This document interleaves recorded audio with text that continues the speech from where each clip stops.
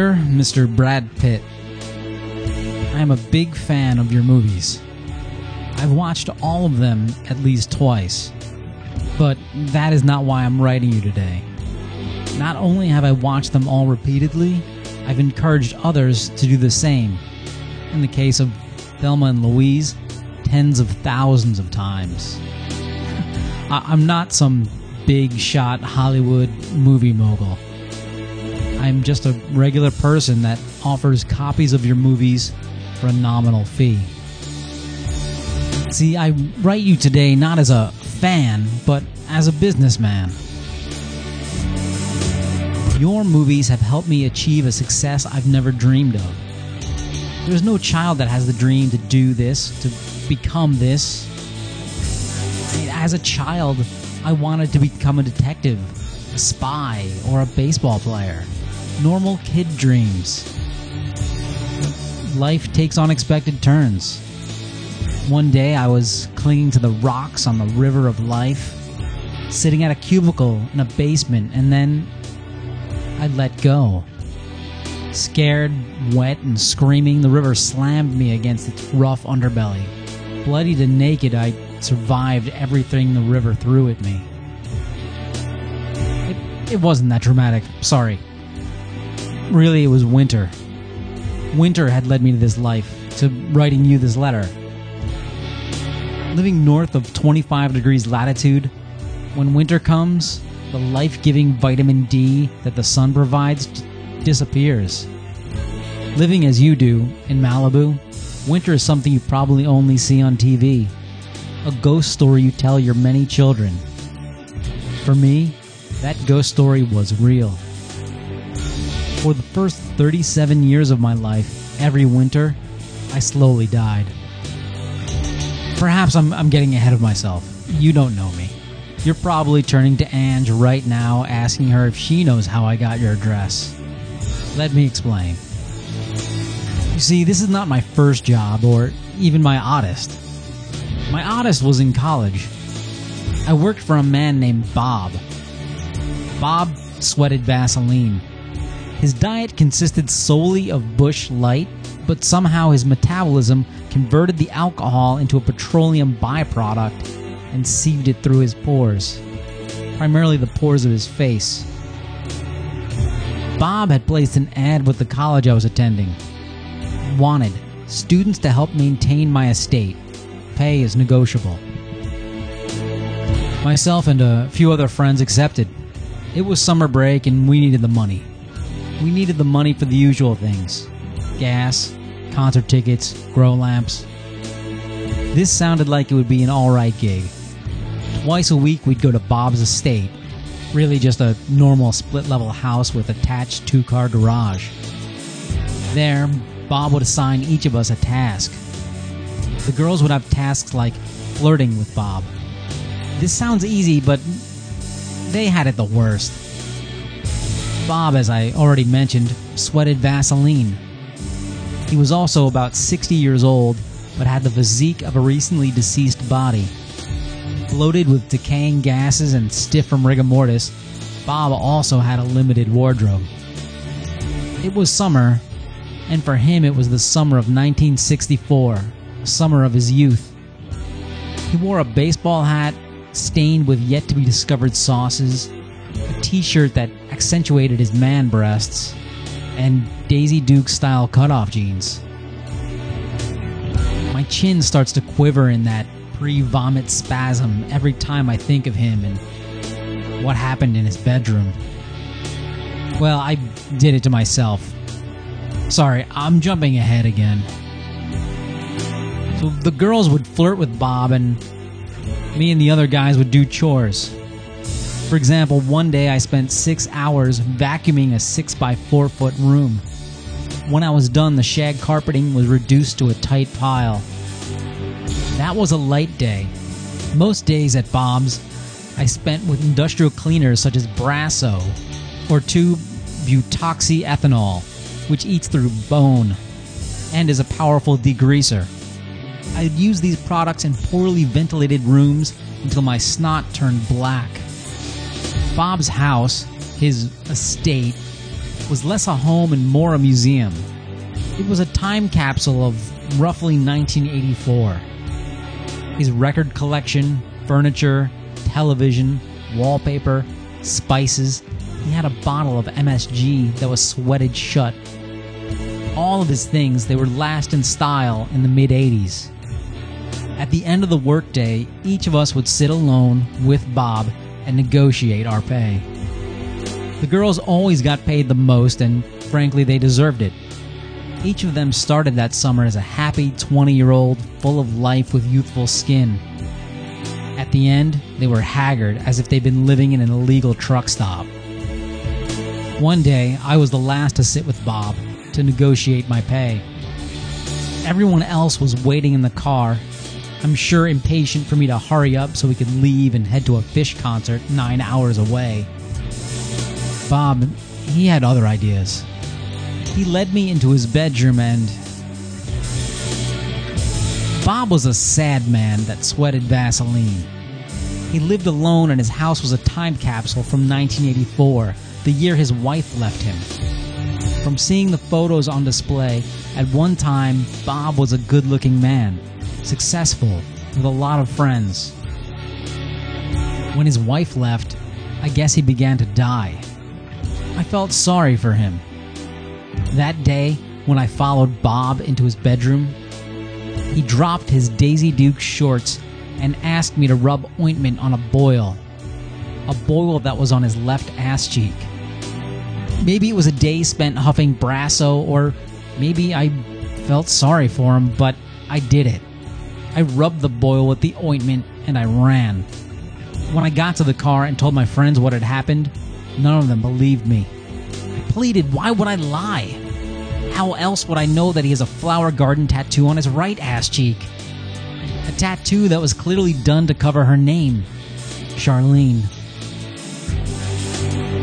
That was my last day working for Bob. I couldn't go back. The others, they went back the next day.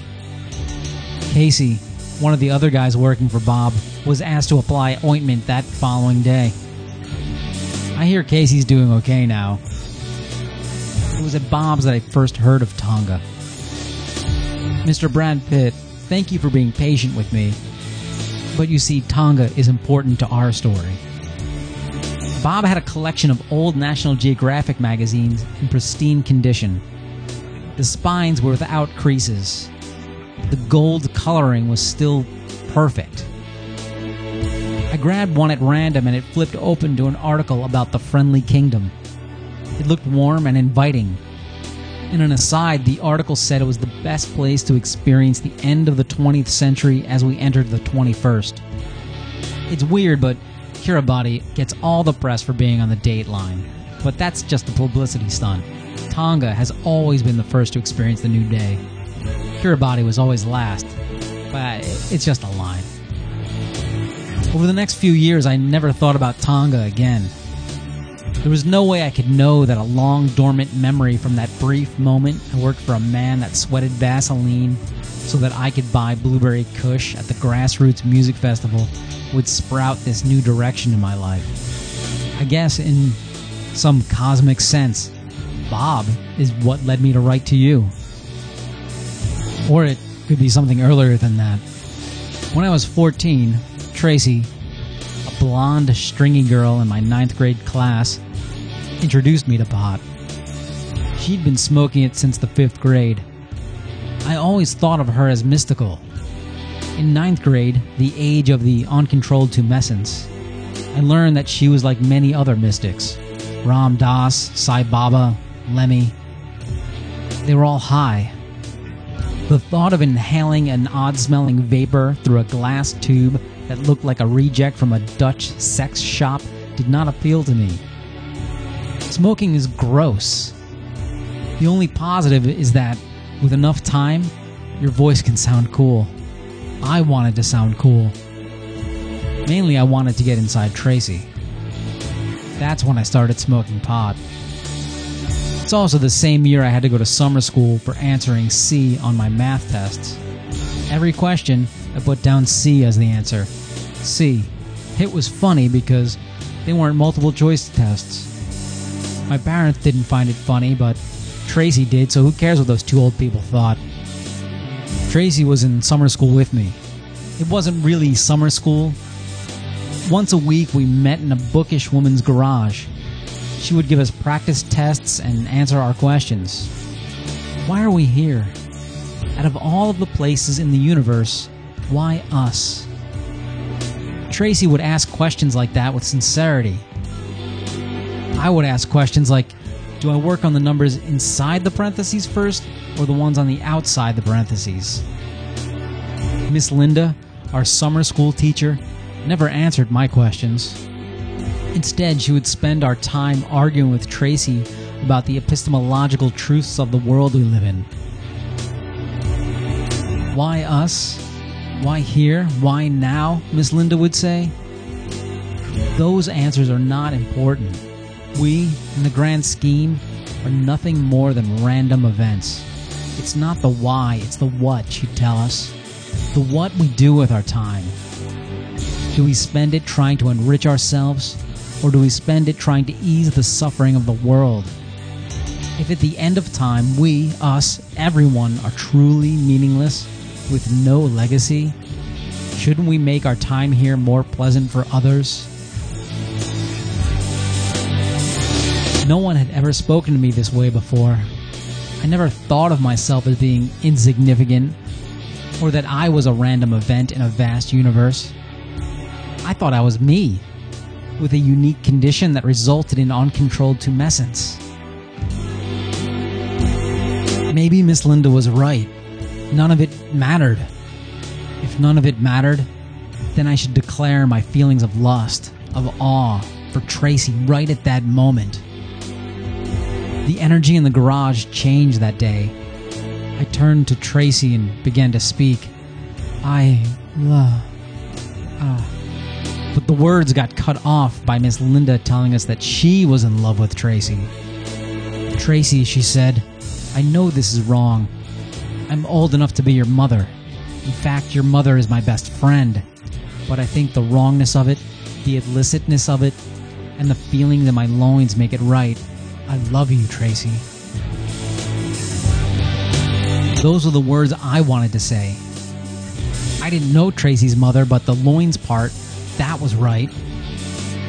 Tracy responded to Miss Linda with a beatific smile, placed her hand on top of Miss Linda's and said, I know. She looked at me with that same smile and said, not a chance. A few years later, Tracy and Miss Linda ran away to run a canned asparagus farm in the deserts of Peru. But that was high school. In college, I decided to throw myself into every possible situation to really explore and find something I truly loved. I tried the Creative Anachronism Society, where we dressed up in middle-aged garb, jousted, and synthesized bubonic plague.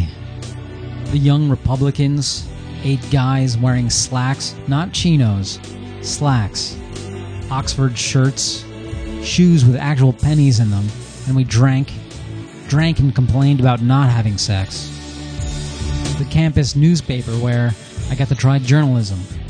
I wrote about the university's mascot named Fido, where for some reason a kid named Tony would dress up as a dog. This made no sense because the team's name was the Revolutionaries.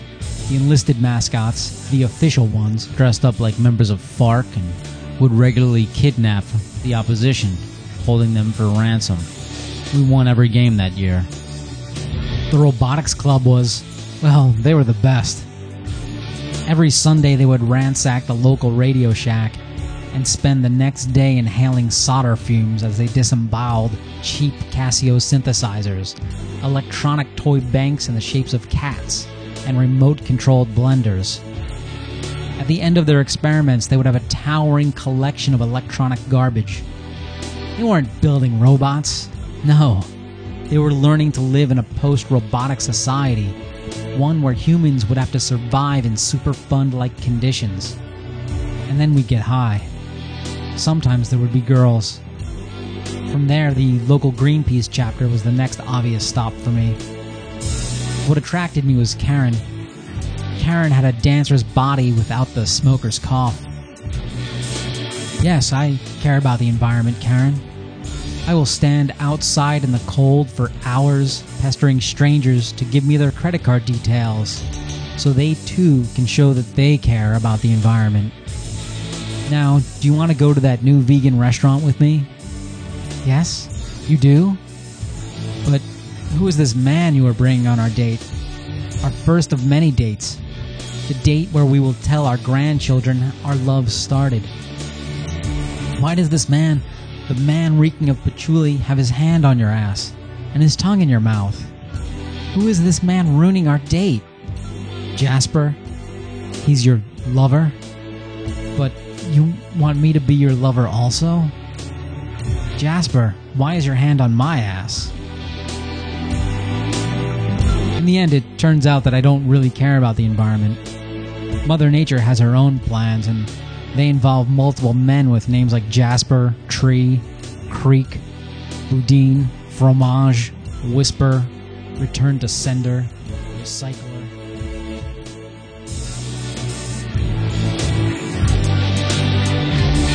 After Karen, I decided it was time to grow up, to throw off my stupid dilettante quest through hobbies. I shaved and got a nice job, working in a nice office, at a nice desk, in a basement, typing in people's handwritten sweepstakes entries into a computer of a massive data mining firm. This was my new hobby, my new life. There were no Karens, Tracys, or weed, but once a month, on a designated Friday, we could wear Hawaiian shirts. For a decade, I sat in that basement. Tuesdays were okay because we could scrounge the leftover pastries from the weekly executive meeting. All of the good stuff was picked over, but every now and then a chocolate croissant or lemon tart would be hidden underneath a bagel, or found nearly drowned in melting ice used to keep the juice cool. It wasn't the Cannes Film Festival or a photo shoot for Vogue, but it was honest. One day while staring at the tilted E in the logo of my computer, I replayed old memories. Maybe it was the smell of the Nivea lotion that Allison, the woman that sat in the cube next to mine, would lather on her hands, but my thoughts turned to Bob. Bob and his greasy face. Bob and his cancerous-looking boil. Bob and his Earth, Wind, and Fire 8-tracks. And Bob and his National Geographic collection. Visit the Friendly Kingdom. That was the title of the article. Friendly Kingdom. The unhurried and unspoiled islands of Tonga give you the perfect setting to unwind. Yes, this is what I needed. I needed to unwind. I went to the website of the Kingdom of Tonga. It was filled with pictures of whales and white sand beaches. It was what I needed. It was warm. New York City to Tonga. Google responded with, "Did you mean Tahiti?" No, I don't think so. Unless Tonga is in Tahiti. Is Tonga in Tahiti? Tonga is real. I know it is. I read an article, and now I was on its website. I clicked on the section labeled Tonga News. The most recent entry was dated 7 months prior. A 2-day convention recognizing the importance of the practice of handicrafts was officially opened last week at the Fa'anoli Convention Center. Handicrafts? Don't kingdoms knight people or invade people or do some other kingly things? Alright, Tonga, the Friendly Kingdom. Now with knitting. After scrolling through pictures of whales, beaches, and wizened old ladies, I clicked on the section labeled Getting to and Around. Nothing found. Not page not found. Nothing found. The news hasn't been updated for months, and there are no instructions for getting there. The Tonga of the internet was a mystery to me. I called Delta. Tonga, the agent repeated back to me, completely nonplussed. Tonga, as if the last 5 callers also wanted to book travel there. Tonga, as if it were Toledo. Tonga, we can do that.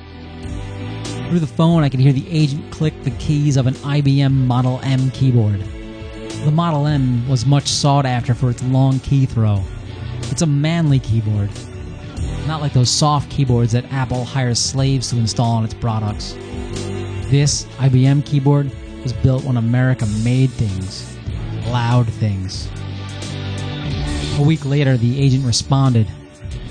JFK to LAX to AKL to TBU. 28 hours, coach class, $1,400 round trip. How would you like to pay for that?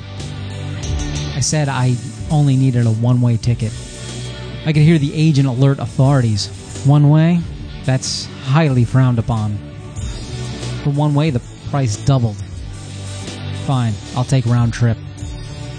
The agent was happy and the authorities canceled their rendition plans. Take off, landing, take off, landing, take off, landing.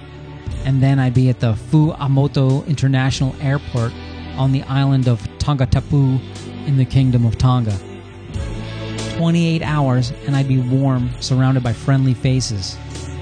I didn't even quit my job. I just left. In the middle of the day. In the middle of my boss telling me that he knows I'm super busy, but it would be great if I could also create a PowerPoint presentation covering our last 6 months of work. Don't forget to include pictures from the staff retreat to Hershey Park.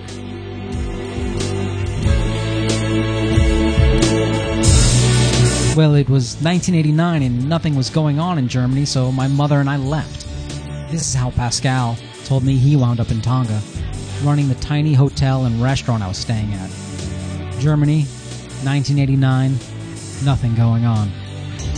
Mother and son moved to the smallest dot on the globe, a day's journey from their homeland. There have been times in my life where there had been nothing going on, so I went out and tried yucca fries. Have you tried them? Who am I kidding? I know about your yucca farm. People magazine did a spread on it. Never did I think to uproot my life out of nothing going on. I looked at him and just nodded. Yeah, Germany in those days must have been a real snooze fest. Not like during the time of Inglourious Bastards. Your version was much better than the original. Pascal was a friendly face I met when my plane landed. The airport on the main island of Tongatapu is small, about the size of a Denny's. There's no jetway from the plane to airport gates that led through a maze that passed luggage stores, high-end watch stores, and places selling coconut water. There were no gates, just a door leading to the tarmac. Past customs, I walked into the parking lot of the airport. There's no warning messages on loop about how the white zone is for onloading only, or that unattended vehicles will be towed. Instead, there were the Tongans. All of them. Flights arrive and depart only 5 times a week. When the airport has activity, everyone shows up. And there are a lot of them. And they are big. Large. Tongans are big people. NFL linebacker big. Friendly? Maybe. At that point, I was too afraid to make eye contact because I'm a breakfast-sized man. From between 2 giants, 2 slabs of granite, out walked Pascal. He wanted to know if I needed a place to stay. Yes, I did. The trip, my escape, was not planned well. An airline ticket is as far as I got. After that, I assumed that the friendly kingdom would embrace me. Given their size, if they did, I would die. Pascal, although he had a pencil-thin mustache and wore pants in the tropical heat, he seemed safe. I felt like I could take him. Slightly sinister, perhaps, but compared to Thor and Thunder that he stood next to, he seemed safe. An hour later, he was telling me how he wound up in Tonga. There was nothing going on in Germany. At his restaurant, Pascal had served me a coconut heart. It's from the top of the coconut tree. When the heart is removed, the tree dies. I wasn't going to argue with him. He had killed for me. Coconut heart tastes like, well, Germany in 1989. Nothing. I told him it was delicious. He looked pleased and offered me some entertainment. I shuddered. Traveling as a single man, I've been offered entertainment before. Drugs, girls, other drugs, other girls. Tonga was known as the Friendly Kingdom. Maybe their drug of choice was ecstasy. Then again, the Tongans, while friendly, were also big. huge. Their number one export was NFL defensive linemen. How do Polynesians get so damn big? They're out in the middle of nowhere with nothing. It's like Germany in 1989. Was Pascal going to offer me butter? Was butter the local drug? Some sort of fermented butter drink? I told him I was looking forward to some local entertainment. He led me 5 yards from the table I ate at to a group of shelves outside the bathroom. They were Limhan stainless steel shelves from IKEA. I know this because, well, everyone knows this. Like that scene in Fight Club when Jack is ordering from the catalog. You've seen it. He pointed to the contents on the shelves and told me I was free to borrow anything I like, but be sure to return them before I left. The shelves were loaded with DVDs, bootleg DVDs. The cases were poor photocopies of the originals. There were some new movies, old movies, and movies I'd never heard of. 4 of the DVDs were Legends of the Fall. I opted for Wanted, a movie starring Morgan Freeman and your wife. I took the DVD back to my room, popped it into my laptop, and wished that he had drugged me instead. Painful. Don't get me wrong, she's a fabulous actor. All of the cast was, but the script was awful. But it was night in Tonga and there was nothing to do. The next morning I brought it back. Pascal asked me how it was. I told him it was a blast. He said that Brad Pitt was a lucky man to have such a pretty wife. Pascal told me that he loved you, Brad Pitt, that he felt he owed you. I looked through the rest of his DVDs. All of them starred you, or your wife. He told me out here, in this, Brad Pitt movies help keep him connected to the world. This was 10 years ago. At first, I was a guest of Pascal's. Not long after, I began doing odd jobs around the grounds. Gardening, repairing bicycles, and when Pascal was feeling tired, share with his guests his collection of DVDs. Everyone, no matter where in the world they came from, had the same response. Brad Pitt, huh? Pascal returned to Germany about 3 years ago. He gave me his business. Since then, I've expanded our operations immensely, but there is not a lot of life left in DVD bootlegging. The internet is killing the business. It's still doing okay in Southeast Asia and parts of Africa, but it's on the decline. So, Brad, this is why I write you today. As of the current date, myself and Pascal, we owe you, Mr. Brad Pitt, $937.24 in royalties for bootlegging your movies. Please let me know if you accept Bitcoin. Thank you for your time. Sincerely, Jeffrey Goins. P.S. I've recently come into a number of copies of The Bourne Identity. Could you send me contact details for Matt Damon?